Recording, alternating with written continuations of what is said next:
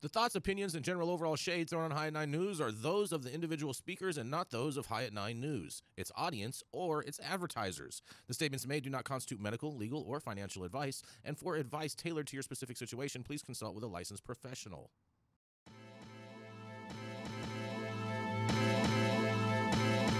Welcome to the High at 9 News Hour, where you will hear from cannabis industry experts and professionals from around the country talk about important topics while shining light on global issues and discussing cannabis as it relates to politics, regulation and reform, data and technology, science, research and medicine, family and parenting, art, celebrities and entertainment, fitness, sports, mental health and wellness, and plant-based medicines and entheogenics. Together, we are building a stronger community, fighting the stigma and creating change. With your hosts, Jason Beck and Rico Lamite, joined by special industry expert correspondents from around the country, and daily antics brought to you by Cannabis. Coming to you live every Monday through Friday at 9 a.m. Pacific Time and high noon on the East Coast. And thank you all for getting high at 9 with us.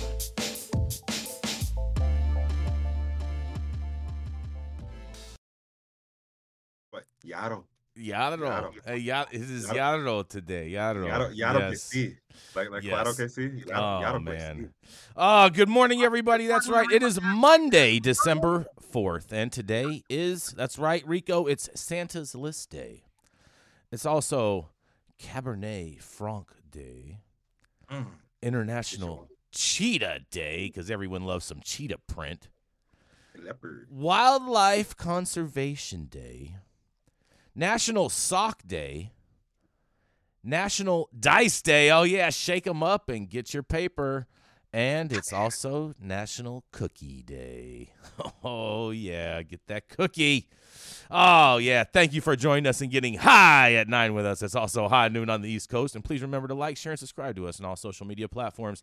You can look down below on your screen to see where we live on the internet. And we are live every Monday through Friday on YouTube, Twitch, Twitter, Rumble, and Facebook. So welcome to anyone joining us from any one of those audiences. We do appreciate you being here with us. But kicking it off today, we have the dope dad himself. That's right. It is Rico. Rico, you want me to kick it off today, or you want to go today? How do you want to do this? I'll go today. Okay. All right. Let's get it started with the dope dad himself, Mr. Rico Lamite.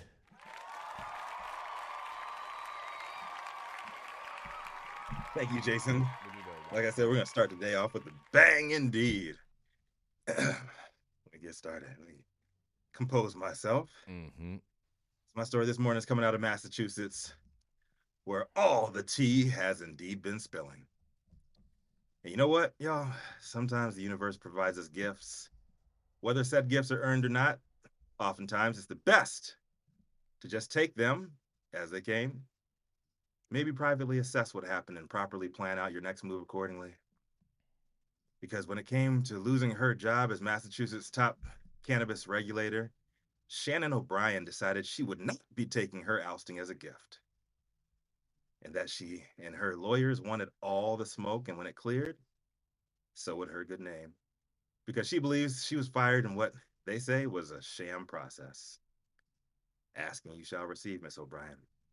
Because newly released records show that the former Massachusetts top cannabis regulator, Shannon O'Brien, was found by an outside investigator in September to have made a series of racist and culturally insensitive remarks, including referring to Asian people as quote-unquote yellow, while sowing turmoil within the very agency she was appointed to lead. It was these revelations that prompted State Treasurer Deborah Goldberg to suspend O'Brien days later. The allegations were not previously public.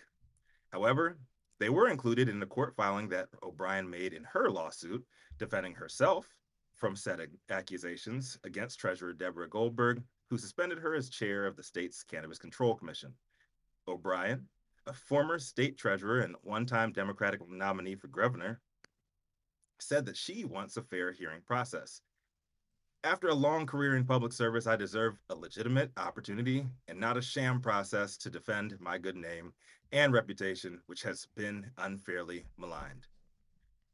Goldberg issued in a statement in September saying she suspended O'Brien based on several serious allegations in a report compiled by an outside law firm. But there were no details until court filings Friday by O'Brien, who is seeking to delay an upcoming private meeting to challenge her suspension. She contends the closed door process has been unfair. Howard Cooper, one of O'Brien's attorneys, said Goldberg is afraid to hold a public hearing with witnesses and cross examination to show the lack of merit of this so called process. He also said in the court filings that they indicate any allegation of racial insensitivity is frivolous in the extreme. End quote. For months, Goldberg declined to provide full details as to why she suspended O'Brien, a former political ally whom she appointed in 2022 to serve a 5-year term as the Cannabis Commission's chair, only saying that other commissioners and staff made, quote, several serious allegations about O'Brien's behavior, prompting officials to hire outside investigators to probe the complaints. O'Brien did not include the actual report in her court filings, but she did attach a 5-page letter to Goldberg sent her in October detailing the basis for her suspension, including a conclusion that she made a series of, quote, racially, ethnically, and culturally insensitive statements. Goldberg, the Cannabis Control Commission, and other entities, including Governor Maura Healey's office, have so far declined to release the outside investigators' filings. In one instance, Goldberg wrote O'Brien made reference to, quote, a person of Asian heritage during the fall 2022 meeting, saying, I guess you're not allowed to say yellow anymore. O'Brien did not deny making the statement, according to the letter. I should have cleaned it up, O'Brien reportedly told investigators. It's difficult sometimes to know how to say the right thing. In a separate incident cited in July, O'Brien surprised her fellow commissioners when she announced that the commission's executive director, Sean Collins, was planning to leave the agency before describing the commission as being, quote, in crisis. Collins told O'Brien of his plans to leave in confidence and hadn't intended to make a statement publicly until a later date of his own choosing. O'Brien later apologized for, quote, any confusion I created because Collins, the only executive director the commission has ever had, said last month he will, in fact, leave the agency after completing parental leave. Goldberg said Collins, who used to work in her office, also accused O'Brien of criticizing him to other staff, arguing he was, quote, MIA and unavailable when on parental leave. The whole point of parental leave is to separate yourself, I thought. Such disparaging comments could be deemed part of a larger effort to retaliate against him for taking leave to which he is legally entitled, Goldberg wrote. Per the Boston Globe's reporting, O'Brien and Collins clashed often, and complaints he made against her sparked a second investigation into her, according to court filings. It's wild. Goldberg said staff reported other concerns about O'Brien's behavior, which included subjecting her executive assistant to distressing yelling episodes. In addition, the report described her conduct as causing turmoil internally and creating a challenging environment in which to foster cohesion within the agency. O'Brien criticized the investigators' findings, arguing that they were filled with error and improper conclusions. She also contends that none of the people she suggested the investigators speak to were interviewed, and that Goldberg blocked a state treasury employee from participating, who she says would have had exculpatory information that would support her. Well, I think it's obvious in this case O'Brien did not seek counsel from Pop brothers in law, who would have definitely told her just to shut the F up. But we all know hindsight is 2020. O'Brien and her legal team will now have the chance to clear her good name, as she says, and defend the comments revealed by several others that ultimately led to her ouster, which seems, at least from the outside, what Goldberg was attempting to do. In wake of the letter's full contents being revealed Friday, O'Brien is now asking the judge to postpone an administrative hearing scheduled for Tuesday, tomorrow, in which she was expected to challenge her suspension, arguing that the private meeting organized by the treasurer's office lacks the, quote, most basic of fair procedures. We'll be paying close attention to this one in this Boston case as it progresses. One might even say while having our very own tea party. Mm. Sip on, Jason. Mm-hmm. Pinkies up. Pinkies up. Don't forget. I'm Rico Lemite, the dopest dad on the street for High at 9 News. Very eager to hear the rest of the team's take on this. This one. This is crazy, man. Choking on my tea. Yarrow, is your tea yellow? No. Okay. You got one letter wrong there. I mean, no, my tea is not yellow, and my wife's family's from England. They're all into tea. I'm pretty much staying with the coffee for the most part. I didn't realize they made yellow coffee. They don't, not unless you're a bad brewer, I suppose. A bad brewer. What do you guys thoughts on Miss O'Brien here and her allegation? Man, I mean, look, you know, this is really rich, right? I mean, I totally can relate to have not gotten the memo that yellow isn't an acceptable adjective when describing people of Asian descent. Like, I think that memo was just sent like 50 years ago. Well, hold on. Every other, all the other races, we use color to distinguish people.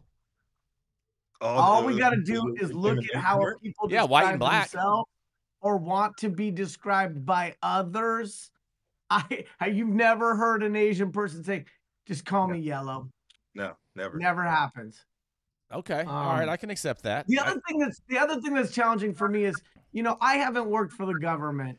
I've only worked in private enterprise, and in private enterprise, for the most part, what do they call it? At-will employment. Like, you're there because you're there, and you can be gone in a minute without so much as a reason, much less a good reason or a justifiable reason. I guess it's different when you work for the government, because then, and I'm not an employment attorney, but I guess then, you know, if you don't like the way you were fired or you feel like something wasn't as proper about that, you can sort of kick up dust and hire a lawyer. And I guess anybody can hire a lawyer for anything. But, you know, in private enterprise, you're there because the boss wants you there. And when the boss doesn't want you there, you're not there anymore. And so it seems like a lot of whining. The other thing that's challenging for me is just seems like when you're in the government and you're in a position of leadership, you know you're under some type of magnifying glass.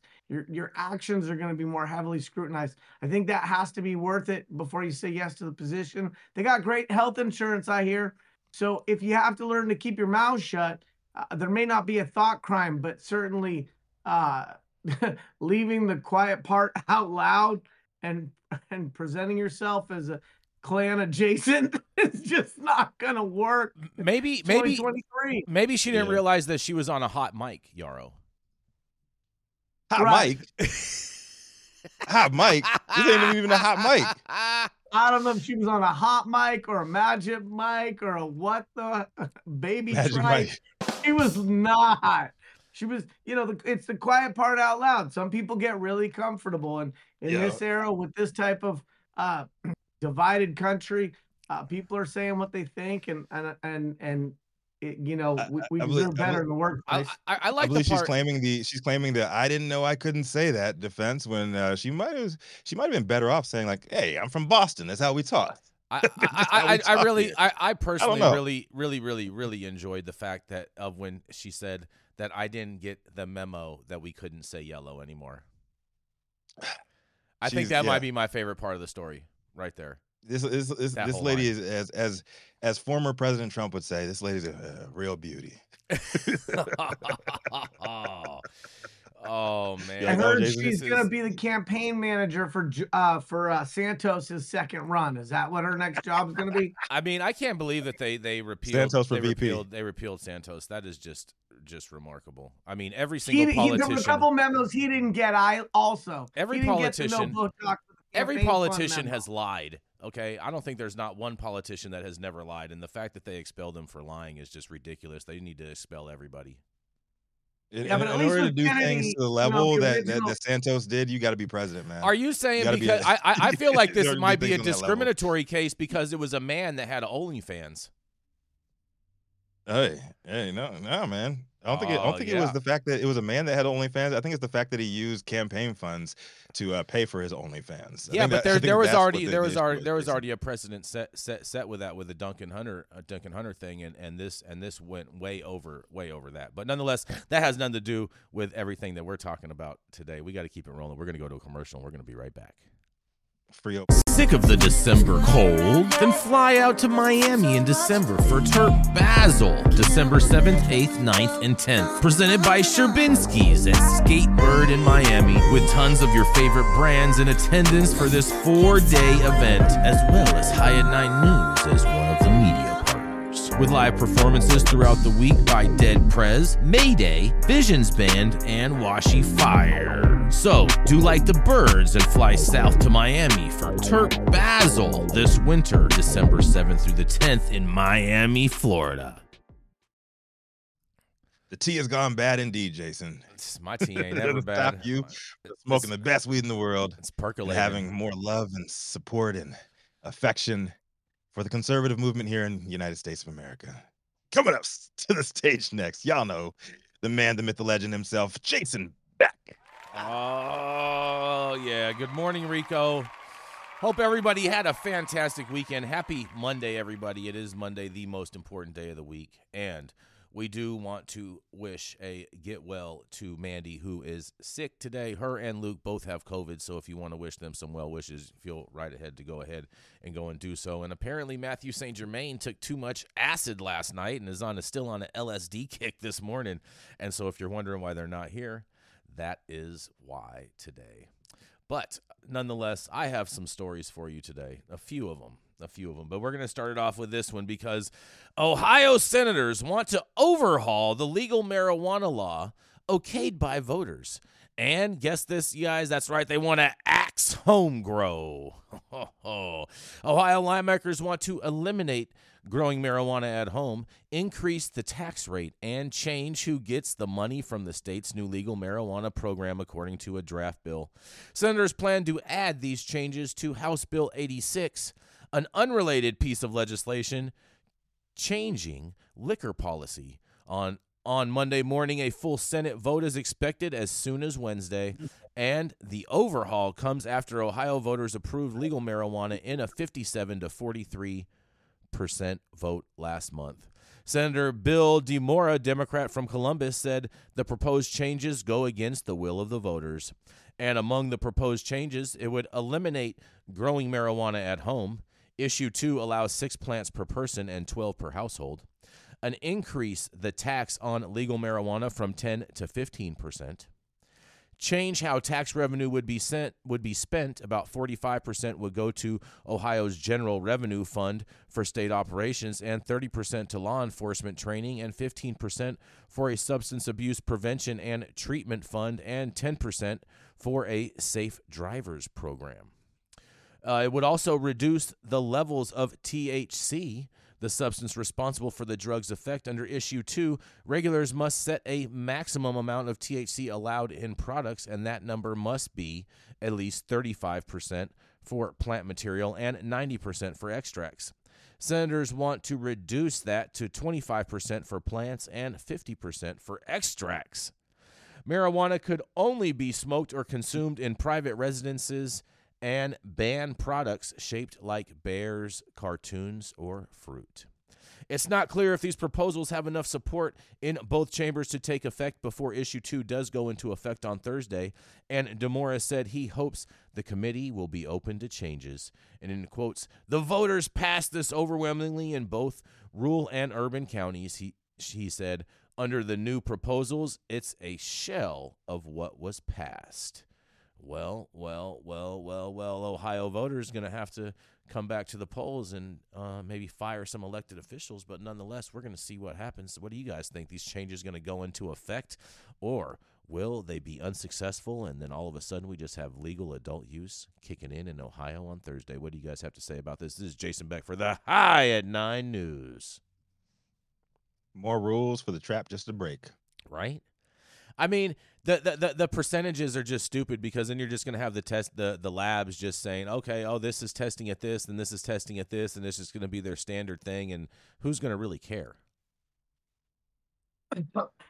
I mean, here we go, right? When Yeah. you reduce when you cap potency, it doesn't stop people from getting to the same place.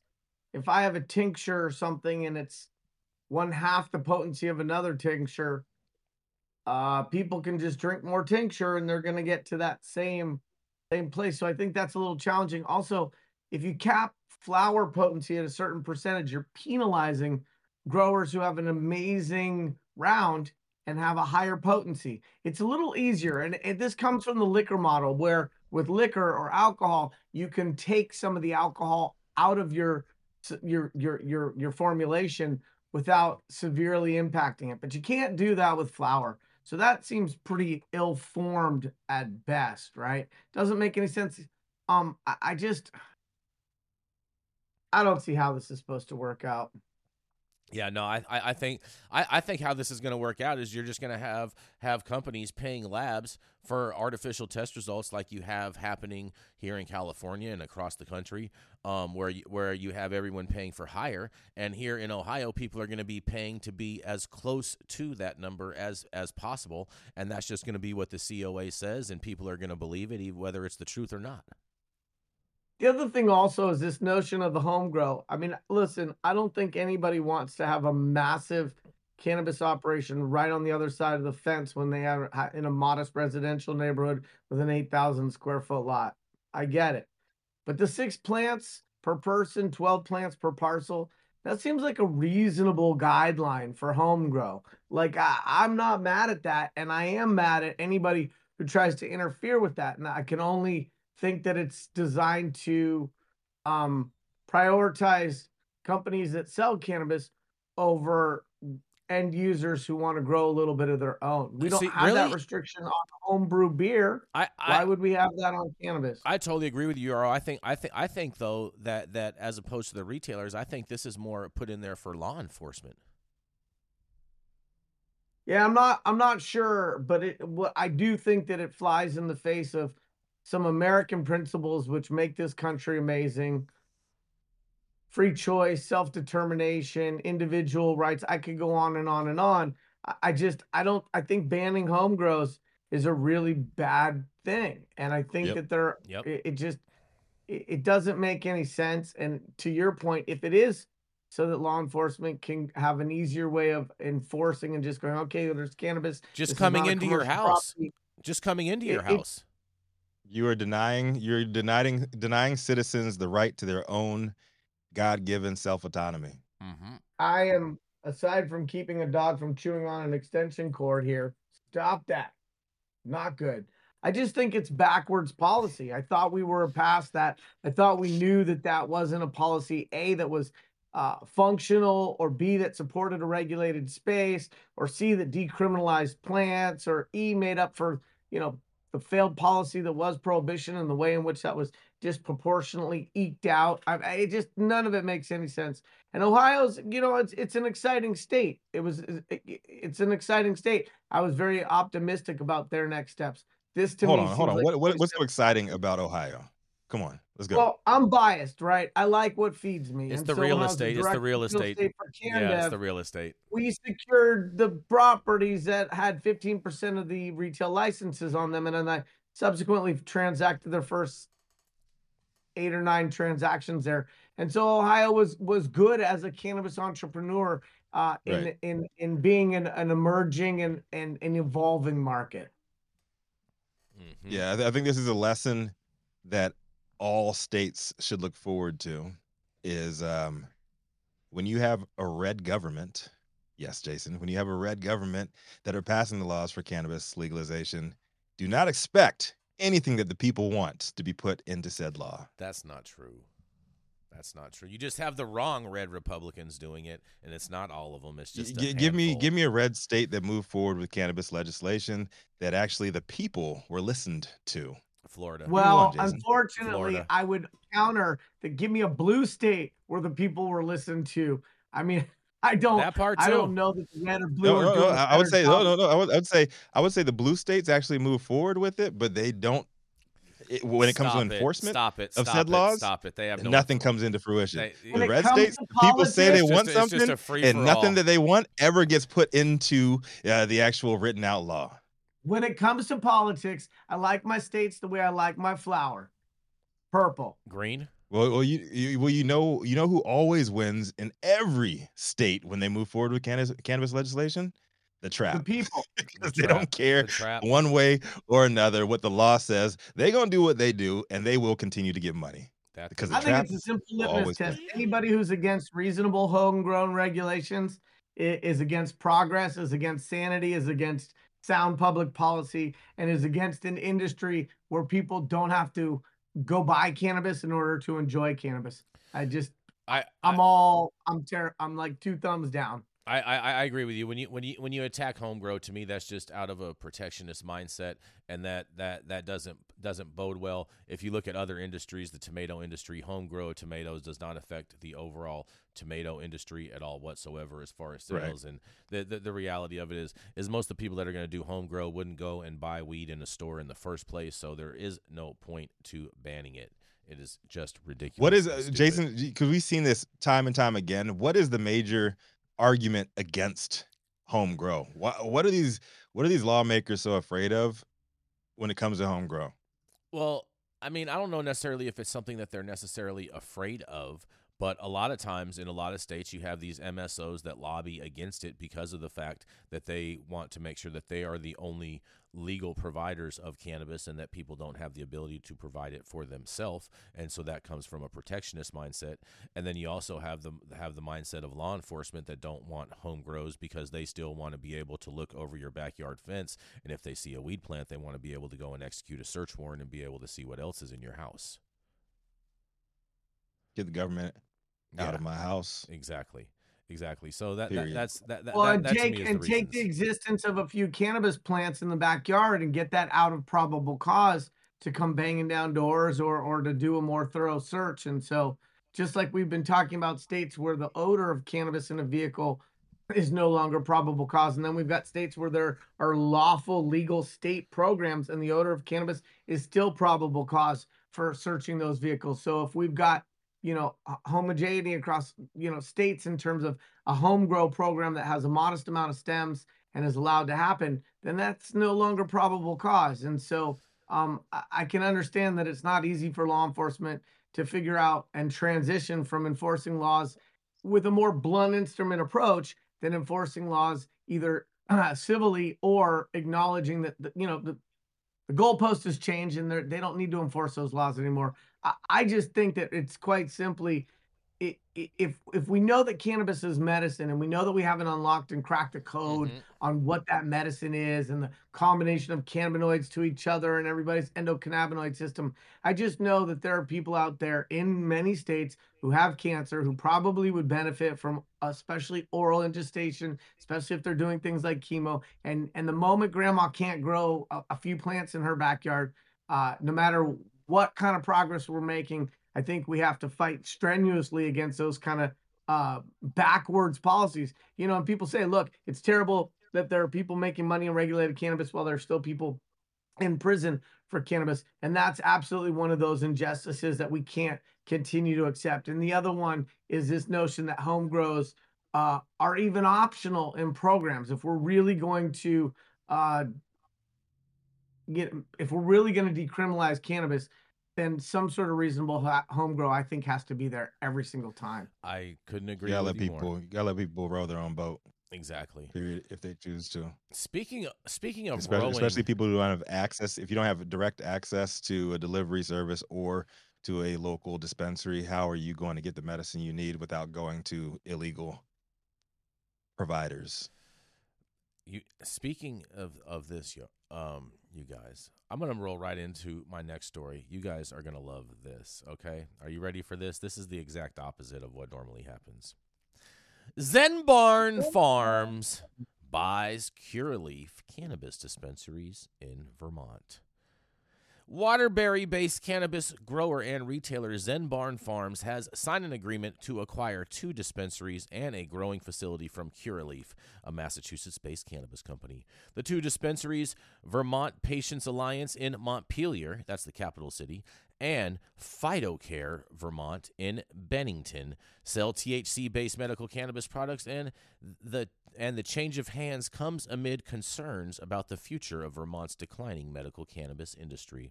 It also stands out as a unique instance of a large national cannabis corporation selling assets to a small, locally owned business, according to Noah Fishman, co-owner of Zenbarn Farms. The company began as a CBD and hemp farm before opening its THC-based adult-use dispensary last year. Bryn Hare, executive director of the Cannabis Control Board, said the group was excited to see the dispensaries pass over to Vermont ownership. In a quote, nobody was thrilled that the license for Vermont Patients Alliance went out to an out-of-state company, she said. Zenbarn plans to close the adult-use side of the Montpelier dispensary, Fishman said, and Curaleaf has also came under scrutiny for alleged ties to Russian billionaire Roman Abramovich, a subject of international sanctions. Authorities in Massachusetts and Connecticut opened investigations into the company after Vice News reported on the connection. And Hare said the control board had been in touch with those states' authorities and found those investigations went nowhere. According to those findings, any ties between Abramovich and Curaleaf ended before the company entered the Vermont market, and Curaleaf did not respond to a request for comment before the publication deadline. Hare was not familiar with Curaleaf's specific reasons for selling, but said, generally speaking, it is pretty hard to maintain a profit when you're a medical dispensary. Patients are pulling out of Vermont's medical cannabis program in favor of simply purchasing products from adult-use dispensaries, and Hare said the administrative burden of registering and the narrow set of qualifying conditions seem to be reasons for patients to favor the adult-use market. But there are downsides to the dwindling number of patients. If the medical market is not financially viable, certain patients could lose out on cannabis delivery or high THC products that are only available from medical dispensaries, Hare said. A legislative subcommittee had been working on a series of recommendations to help bolster the medical cannabis side of the cannabis market, and Hare said the financial report is expected next week. Zenbarn is not planning to let any of the current employees at the medical dispensaries go, but Fishman admitted that the employees there had been working in an uncertain situation up to this point. He said that the medical market had been overshadowed by the adult use side, but Zenbarn was interested in the holistic wellness benefits of cannabis as part of its mission. Zenbarn also planned to make the growing facility located in Middlesex a world-class example of cannabis cultivation, he said, and the facility is a year-round greenhouse that has natural and artificial light, making it sustainable, he said. It will also use more living soil, like a home garden, rather than the chemical fertilizers he believes are too common in the industry. Organic certification is not currently available for cannabis products, but Zenbarn still tries to follow organic farming practices, Fishman said. And along with its cannabis business, Zenbarn operates a restaurant, studio, and events venue in Waterbury, and Marlena Fishman, Noah's wife and co-owner of Zenbarn, said the couple's long-term goal is to open up Zenbarn's cannabis business as a workforce development program for growers, retailers, and other Vermont cannabis brands. She called it an opportunity for creative minds and people of diverse backgrounds to come together to work on a new vision for Vermont cannabis. And Vermont has a higher than average number of small cannabis growers. Hare said that 70 to 80% of grower licenses are considered small cultivators with 1,000 square feet or less of cultivating space. And she said that could put Vermont into a good position to become well known for its craft cannabis if the drug is federally legalized, but it could pose challenges as well, since small growers don't have the same capacity to navigate the state's regulatory system as larger companies. And Noah Fishman said Zenbarn was a community-based company that centered its mission on more than creating wealth. Its focus is on bringing traditional and countercultural cannabis practices and the alternative wellness aspects of the cannabis movement into the modern era. Well, well, well, and well. Zenbarn in Vermont. What do you think about this, Yarrow? Curaleaf selling its assets to a small mom and pop company. So, I've seen some retraction from MSOs in various states for various reasons. I've heard the motto "Stay alive through 25." I don't know what the internal calculus is for Curaleaf around where they want to maintain a presence, expand a presence, or sort of batten down the hatches. I'm curious. I would be curious to know, what wasn't performing and why did it make sense for them to sell it. People are like, oh, it's a big win for the little guy because instead of an MSO buying a license, a small entity is buying a license from an MSO. I don't know that that's the way we look at wins. I think that sort of falls into our anti-capitalism, David and Goliath love story. But for dispensaries in the rearview mirror that have sold to larger MSOs with terms that put a lot of money in their pocket, I don't know that those people would say that the maturation, consolidation, and roll-up model has been inherently evil for regulated cannabis. I love that they're talking about living soil. And I went to Michigan about a month and a half ago, and I was talking to some farmers in the middle of a place that I've never been, and they were also talking about living soil and organic. And so I like the idea that regulated cannabis has become uh, a gateway drug to a conversation around sustainability, best agricultural practices. When the guy started talking about how no salt-based nutrients were going to be used, I just thought, how cool is it that these conversations are spreading wider and further and faster and getting more amplified because of regulated cannabis? I thought that was really cool. I also love the thing that they were talking about in terms of education, workforce development, understanding how to grow, cure, product size, and then sell cannabis does have some unique features and attributes, and it makes a lot of sense for everybody who's in the industry to be thinking about how we pass along that information, how we create educational opportunities and centers for people to really learn how to be successful in this industry and understand the plant, the product, and the processes. So I'm not mad at it at all. Mm-hmm. Yeah, I agree with you. I'm not mad at it at all. I do find it interesting that they're going to do this whole living soil, and I did not know that there were that many small craft cultivators in Vermont. I found that very, very interesting. I was not aware of that there is that large of a number of them with cultivating in under 1,000 square feet.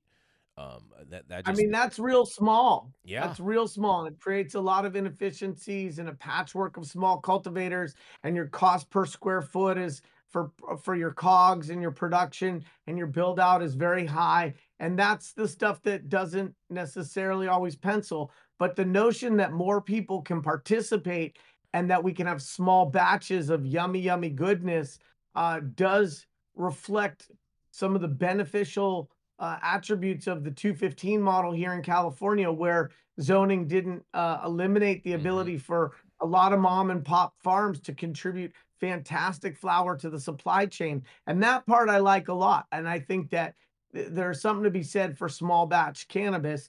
It's not the cheapest way to make cannabis, but one could argue it's the best way to make the highest quality cannabis. Yeah, I'd agree with you on that, Yarrow. I mean, a lot of the small batch producers, those are generally the people that generally get a higher ticket per product. On top of their quality tends to be a little bit better. And I just remember back in the day when we would have grows, whatever was the smaller room generally had more fire that came out of it. And so, when you get these massive 1,000 light rooms and whatnot, it's just commercial weed, and a lot of it isn't amazing. Look, the hardest thing is, on the one hand, cannabis is just a plant, and people who haven't grown it, who've grown plants, understand that plants grow with similar inputs and control over certain variables. On the other hand, getting the highest expression out of cannabis is a very, very difficult exercise. And there's an inversely proportional relationship between quality and yield. How do you Michelin star a buffet? You can't. It's really, really challenging. Even when we started scaling controlled environment agriculture or indoor cultivation, we knew that sometimes you wanted to take a very big space and break it up into smaller subsections so that you could still sort of get that quality model, and also so that you could contain or compartmentalize things that might go wrong, like pests. And so I like this cottage cultivator, small patchwork of producers model, because I think it gives people opportunity in the space, and you tend, like you said, to get a better quality of flower. I also am not a big fan of restricting to small canopy, in so much as I'd like to see those mom and pop operators who are being successful and are creating great flower the opportunity to expand beyond 1,000 square feet, just because as you see price compression in a maturing market, the ability to scale and keep ahead of that is important for those cottage cultivators to be able to make it through the natural market corrections that we're seeing in less nascent markets. And so I think about that in terms of Mendocino County and the restriction to a 10,000 square foot outdoor permit per parcel, and the fact that in one county adjacent and east, the regs were so drastically more permissive that cottage cultivators weren't able to compete as biomass and larger volume became the only way to survive. Yes, and on that, we're going to go to a commercial, and we're going to be right back. How's it going, guys? Saman Razani coming to you from Green Street here with Jason Beck, smoking on the best weed in the world. Did you know that we have an audio-only version of our podcast available on Apple, Google, Amazon, iHeartRadio, and Spotify? Tune in now and check it out. Oh, yeah. Stop whatever you're doing and make sure you hit that like button. I know we'll appreciate it, you'll appreciate it, and YouTube appreciates it. Also, make sure you subscribe to the channel if you have not subscribed already. And all the articles that you see on today's show, you can read on our website at www.highat9news.com. Check it out there. Share it with your friends, as well as share the show with your friends, all of that good stuff. And as of January 1st of 2024, we are going to be moving to our new channel, High at 9 News, HIGHATNINE News, all spelled out, all letters. So make sure you go over there and subscribe to us, and Adam is going to throw that link into the chat, so then that way you can make sure to find it easily.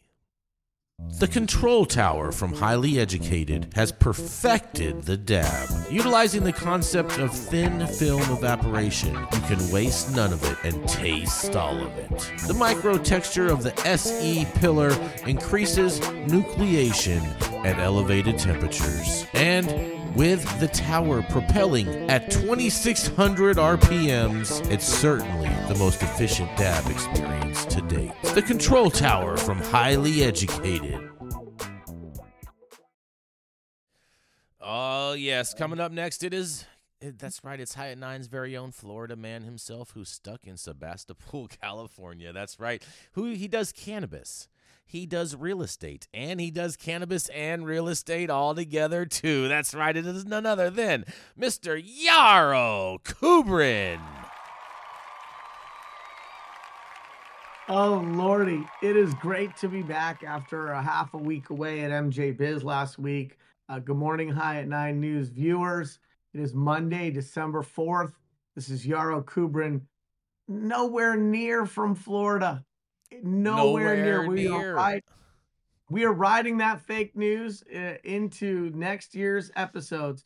My article today is well, you know what they say, if it bleeds, it leads. So I had to have something that wasn't dry and policy related this morning. My article is Thousand Oaks woman convicted of killing man during cannabis-induced psychosis. A Thousand Oaks woman has been convicted of fatally stabbing a man during what prosecutors called a cannabis-induced psychosis in 2018. Bryn Spector, 32, fatally stabbed Chad O'Melia, a man who she had been dating for several weeks, back on May 27th, 2018, according to prosecutors. On that day, Spector went to O'Melia's apartment in Thousand Oaks, where they took multiple hits from a bong loaded with marijuana. A statement from the Ventura County District Attorney's Office said. Spector had an adverse reaction to the marijuana and suffered from what experts call cannabis-induced psychotic disorder, the statement noted. During that psychotic episode, Spector stabbed Mr. Amelia multiple times, killing him. She also stabbed herself repeatedly. Police officers sent to the apartment the next morning found Amelia lying in a pool of blood with Spector screaming hysterically with a knife still in her hands. Before the officers could disarm her, Spector is said to have plunged the weapon, a long serrated bread knife, into her own neck. Before they were able to finally disarm Spector of the weapon, officers used a taser and several baton blows, the statement said. Amelia was pronounced dead at the scene by paramedics. As a result, she was convicted by a jury on Friday of involuntary manslaughter. Spector is scheduled in court again on Monday for special allegation charges and enhancements for the incident. Spector's special allegations include use of a deadly weapon, serious felony versus a joking felony, crime involving great violence instead of minor violence, violent conduct indicating a serious threat to society, and use of a weapon during commission of a crime. This was a hard-fought case where the victim's family had to wait a long time for justice, and I'm grateful for the jury's verdict, said Senior Deputy District Attorney Audrey Naffinger, who prosecuted the case. This is Yarrow Kubrin, High at 9 News. What do you think, Jason? Am I just chasing headlines because it's salacious? Or do we have real medical issues to unpack here? I didn't realize you drove an ambulance, Yarrow. I drive a whambulance. Yes, because I usually go for whomever's crying. This is a total ambulance chaser article right here, 100%. Just because the fact that she took a couple bong rips, I seriously doubt that put her into any type of psychosis. I'm not buying that for a second. I don't know anyone that has taken 2 bong rips and been in a psychosis ever, unless they're dabbing substances other than cannabis. I have seen people that have done like that K2 and that spice and stuff like that. When they will take bong rips of that, they'll immediately pass out and like do some crazy stuff that they don't have any recollection of doing. And so I wonder if it's really actually something like that this person consumed, and law enforcement just isn't adverse enough to figure out that it is actually another substance. Yeah, I mean, I always go back to my on the one hand and on the other hand thing, right? I remember when Dan White killed a supervisor in San Francisco City Hall, and then used what was called the Twinkie defense at that point. Yep. That he'd eaten so many Twinkies that he had the inability to know right from wrong, and the Twinkie defense was born. And we were, I think a lot of people were upset that defense allowed that murderer to avoid greater responsibility for the killings that he committed. So I'm not a scientist. I don't play one on TV. I'm not a molecular PhD guy, and I can go into peptides and nucleides and terpenes and then back to cannabinoids. But here's what I do think. I think that it's a defense that doesn't resonate with the accumulated anecdotal knowledge that I think I understand. They said that she was sitting in the blood like the next day, right? And so a couple bong rips wouldn't have lasted exactly that long. I had flashbacks to that TV show Dexter on HBO. Oh, that was a great show. That was actually on Showtime. Okay, it was even better on Showtime. There we go. And so this notion that, I mean, clearly this person needs some help, but we're seeing this cannabis defense. We saw it with the gentleman who tried to turn off the airplane engines and then blamed it on the weed. The guy that was on mushrooms. The pilot on mushrooms. Who's like, I took a couple bong rips. I'm sitting in a puddle of blood. You finally came for me 24 hours now. I'm going to shank myself in the neck, and I'm going to blame it on the weed. And so, obviously there's no winners in this article. I feel as bad. First of all, I feel terrible for the family of the victim. And I also, I don't I'd like to see less of these defenses moving forward, because I don't think it destigmatizes cannabis to have the cannabis murder defense or the cannabis I turned off the airplane engine defense. I think those things continue to reinforce some antiquated notions around the amount of harm cannabis can and cannot do in any serving size. And so, yeah, I feel like maybe this particular murderer chose a defense that allowed cannabis to prevent her from getting something besides manslaughter. And I just have never heard of anybody who got so high they wanted to stab somebody to death and then sit around for 24 hours. Yeah, and the prohibitionists like Project Sam are going to use this to be. And I've already seen a tweet where he was talking about this and pointing to specifically to this story. Stating that cannabis causes murders and whatnot, and we all know that is just total prohibitionist rhetoric, and it just doesn't make any sense when you talk to a normal, rational human being in regards to this.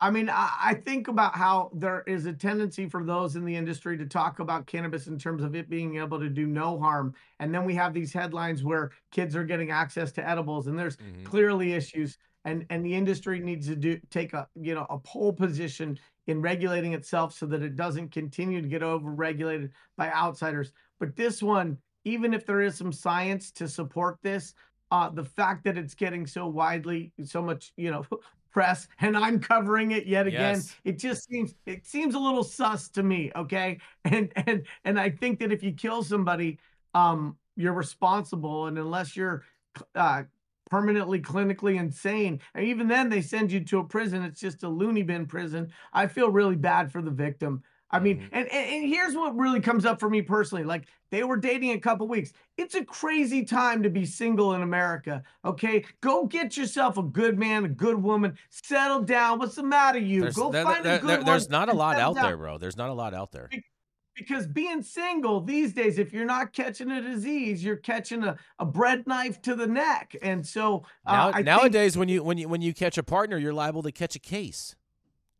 You know what? Look, I think it's hard enough to find a good one, but if you can find a good one and you can weed through the crazies, settle down. It's a time-tested model. I don't care who you settle down with. I don't care what their pronouns are. I don't care if they have an innie or an outie, but being single is dangerous. And even in California, in LA, it can get you shanked.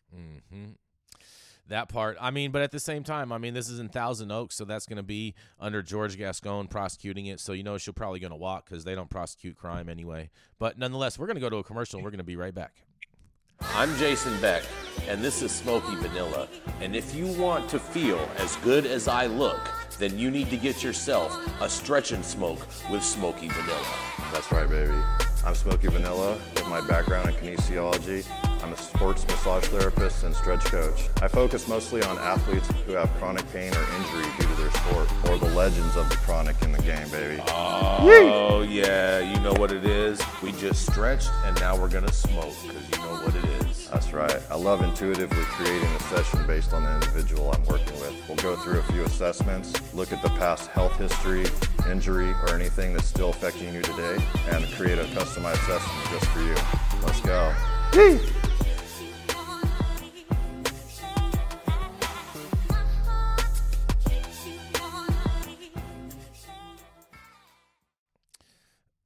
Oh, Yarrow, we got two more stories, Yarrow. Are you ready? Are you ready for this? One of them has a video. I'm not only ready, I was reading the comments, and I love the comments. I'm very grateful for the people who tune in and type it up and chop it up a little bit with us in real time. Yes. I'm so ready for the next two. Fire away. Yes. All right. So a massive marijuana grow operation found inside a Tennessee church. An investigation is slowed by possible, get ready for this, Yarrow, booby traps. That's right. A massive marijuana grow operation was found inside a Tennessee church after weeks-long investigation, according to the Stewart County Sheriff's Office. A search warrant was taken out against the church on Highway 46 in Indian Mound by the Sheriff's Office and the 23rd Judicial Drug Task Force. And we have a video on this, and so let's play the video in the sense of time, Adam. unexpected discovery was made inside a Stewart County church, okay? So you're looking at the church, but look what was inside. Wait, what? Yeah, the sheriff's office and a drug task force found 2,000 marijuana plants, dry and live. This was discovered after they took out a search warrant against the church on Highway 46 in Indian Mound. We're told an investigation was launched into the church weeks ago when neighbors complained about a smell coming from the building. And during interviews, people claimed hemp was growing in the church. One person's in custody. More arrests are expected to be made. Man, Yarrow, what do you say about this? It says after conducting interviews, they looked at the property's electric bill, and the bill came out to about $3,000 a month.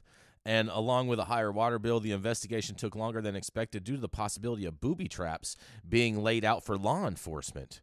Upon executing the search warrant, deputies found about 2,000 plants, both dried and alive, and Sheriff Frankie Gray said this is not a fly-by-night operation. In a quote, the sheriff's office shut down the largest marijuana grow in county history, Gray said. One person is in custody, but more arrests are expected to be made, he says. They caught one person. I mean, I want to see them claim religious defense on this, Yarrow. Yeah, I mean, there are some cases, especially with peyote, where the religious defense has worked. I'm not opposed to that. I have a problem. I don't, I know that these law enforcement generated press releases have never been exaggerated in the past ever on any case. They're some of my favorite. In the history of humankind. And I am also vehemently opposed to booby trapping grows. Separate from our feelings around law enforcement and some of the policies that don't make any sense. These men and women deserve to go out there and do some good and some not so good and still be able to come home at night and know that they're going to have 10 fingers, 10 toes. So this notion of booby trapping grows, that's not how we did it in the hippie areas. I wonder what the booby traps actually were, because the news didn't say it and they didn't go into any elaborations in the article. But I wonder if the booby traps, if because we know law enforcement likes to embellish a lot on these things, and I just wonder if it was a whole bunch of extension cords laid out on the floor for people to trip on, and that was actually the booby traps. Well, I was just watching Sicario 1 this past weekend, throwback movie. And in that movie, the law enforcement does hit a house, an organized crime house.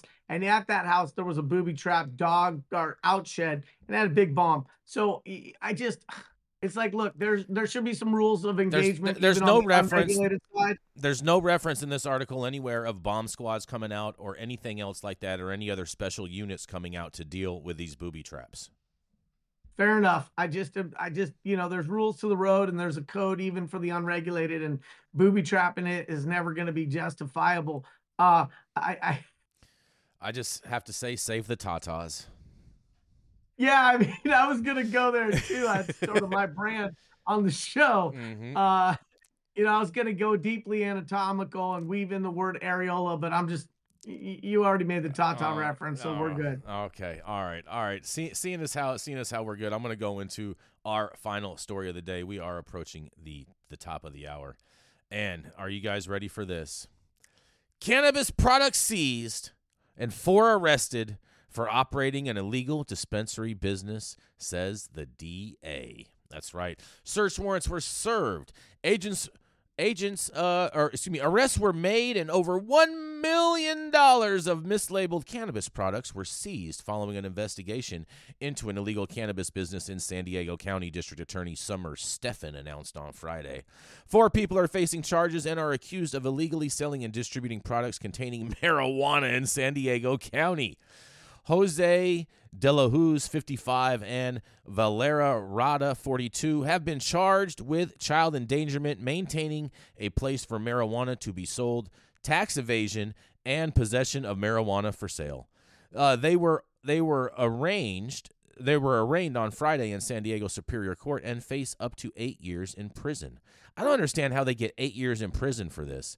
But nonetheless, Diego De La Hoz, 30, and Edgar De La Hoz, 29, have been charged with maintaining a place for marijuana to be sold, tax evasion, and possession of marijuana for sale, and they both face up to 4 years and 4 months in prison. I don't understand how they're getting these years, but nonetheless. On Wednesday, law enforcement served search warrants at multiple locations and seized over $1.1 million of mislabeled product containing cannabis at various locations, including in a home with young children, DA Stephan announced. The investigation focused on Cannably, a store in Middletown, which the DA reports is not permitted to sell marijuana. According to the DA, the store had been presenting itself as a THC store and distributor with products including thousands of edibles like gummies, peanut butter, beef jerky, and 300 pounds of loose marijuana. In quotes, illegal marijuana businesses that sell unregulated products are an underground economy that undercuts legal dispensaries who are following the law and undercuts the laws that protect children and teens from the potentially toxic effects of high THC cannabis, said DA Stephan. They also put consumers at risk because their products can pose a public health risk. Coordinating with our law enforcement partners, we will continue to hold individuals and these businesses accountable, they say. The investigation is also accusing Cannably of selling and distributing cannabis products within 1,000 feet of a school and residences, and law enforcement seized over $2,000 in cash from Cannably and found the store had a minimum of $4,000 in credit card sales in less than 1 day. The owners of Cannably also had their home searched, which resulted in the seizure of 320 pounds of loose cannabis, $5,658 in cash, and more than $10,000 in concentrates, and more than $5,000 worth of edibles. The product was found in an attached garage converted into a workplace for the Cannably business that was also being used as a play area for the family's 3 young children, according to the district attorney. Several other businesses that had a connection to Cannably were also searched. Searches took place at smoke shops in Rancho, San Diego, and Chula Vista, and reportedly purchased cannabis products from Cannably. Elevated Smoke in Pacific Beach was also searched, where cannabis, a shotgun, marijuana edibles, and concentrates were seized. According to the DA, the smoke shop had been selling edibles purchased from Cannably and was operating within 1,000 feet of Pacific Beach Middle School. In a quotes, "We're being told by health professionals at Rady Children's Hospital that they're seeing an 800% increase in marijuana-related overdoses in children in recent years, which is unacceptable," said DA Stephens. Edibles in particularly pose a danger to young people who are being marketed or find products like pot gummies and aren't aware of the overdose danger. It is unconscionable that parents would store such large amounts of marijuana in an area accessible to their children. The San Diego Police Department led the investigation along with the San Diego County Sheriff's Office Department and Chula Vista Police Department, District Attorney's Office, and the California Department of Taxation and Administration. I don't understand where they're getting all these years from, Yarrow, unless they're using these child enhancements for all this. So you are a smart guy. You should do a show sometime, and maybe the world will get to see how smart you are. Amazing. You're absolutely nail on the head, bullseye. It's a child endangerment that can be a massive uptick to their exposure. And it's a challenge, right? Because on the one hand, if you have a liquor cabinet and a 3-year-old, that 3-year-old is probably not going to open the liquor cabinet and drink a bottle of Jameson. Mm-hmm. And so I think your dried flower is far less of a risk to the minors. But it's those pesky edibles. And we're seeing it time and time again. We're seeing article after article where that's the big form factor risk for those who are not intending to get inebriated, no matter what age they are. And so they probably had a massive amount of edibles in this detached, whatever office sort of play area. Maybe they weren't locked up, and so they're going to get dinged with it. And there's four things that I see that are easy ways for cannabis to be prosecuted. Mm-hmm. Unpermitted extraction labs, butane, hash labs are still blowing up. The law enforcement doesn't take too lightly to that. Retail within these radiuses to sensitive uses like schools, whether we think those radiuses are arbitrary or not, it's still the optics is terrible. Lack of laboratory tested products. So any retail that's sort of looking like a legitimate retail but doesn't have those COAs, and you can't say that what's being sold out of them is safe. And then and lastly, it's this edibles, children having access to edibles every single time. Those are going to be a really bad look. And so, I don't like seeing people prosecuted for cannabis, but I do think that these people left it out there and are clearly not operating responsibly, both in their business and as parents, if and only if those things were not behind lock and key. If they're behind lock and key, again, we know these press releases get hyped, amplified, and frankly skewed in an effort to try these cases in the court of public opinion. Yeah, no, I agree with you, Yarrow. I don't understand why they're saying mislabeled products. Why wouldn't they just say illicit products? That was confusing to me. That's the first time I've seen a story where they claim mislabeled products and not just calling it illicit products. Well, maybe they mislabeled them so that they didn't include track and trace, and so that doesn't make sense. That doesn't make any sense at all. A non-regulated product and tried to gussy up the label to make it look like it was regulated. That doesn't make any sense. They would still call it an unregulated product because every single product on the unregulated market is looked like a real. Maybe there was a typo. Oh, you mean like they spelled THC? They forgot the H. It's just TC. Is this what you're telling me? Yeah, it's a rare cannabinoid since it's missing the last letter. Oh man. Oh boy. Well, thank you so much for that, Yarrow. We appreciate you being with us today. Again, we do hope that Mandy is feeling better. She and Luke both got COVID at MJ BizCon, and so we hoping that they feel better, and we hope that Matthew lands his plane safely from his weekend acid trip excursion. I can't speak to the shamanistic journey that is Matthew St. Germain and his continued quest to bring enlightenment to the show. I can say that I saw Mandy and Luke in Vegas last week at MJ Biz. They looked fantabulous. They gave me a beautiful Prophet shirt for my wife to rock. A booby trap, another booby trap. Yeah. And they looked amazing at David Tran's black tie event. They dress up real nice. Cute couple. I hope they get well very quickly. Yes. Wishing them all the best. And thank you all for joining us and getting high at 9 with us every Monday through Friday at 9 a.m. Pacific and high noon on the East Coast. Big thank you to our audience and supporters for tuning in daily and listening to the insanity that is the developing cannabis industry. Thank you to all of our sponsors. Thank you for you sitting at home, tuning in daily, and educating yourself regularly. We know you could be anywhere else, and we appreciate you spending your time with us. And thank you all for getting high at 9 with us. It is America's #1 daily cannabis news show.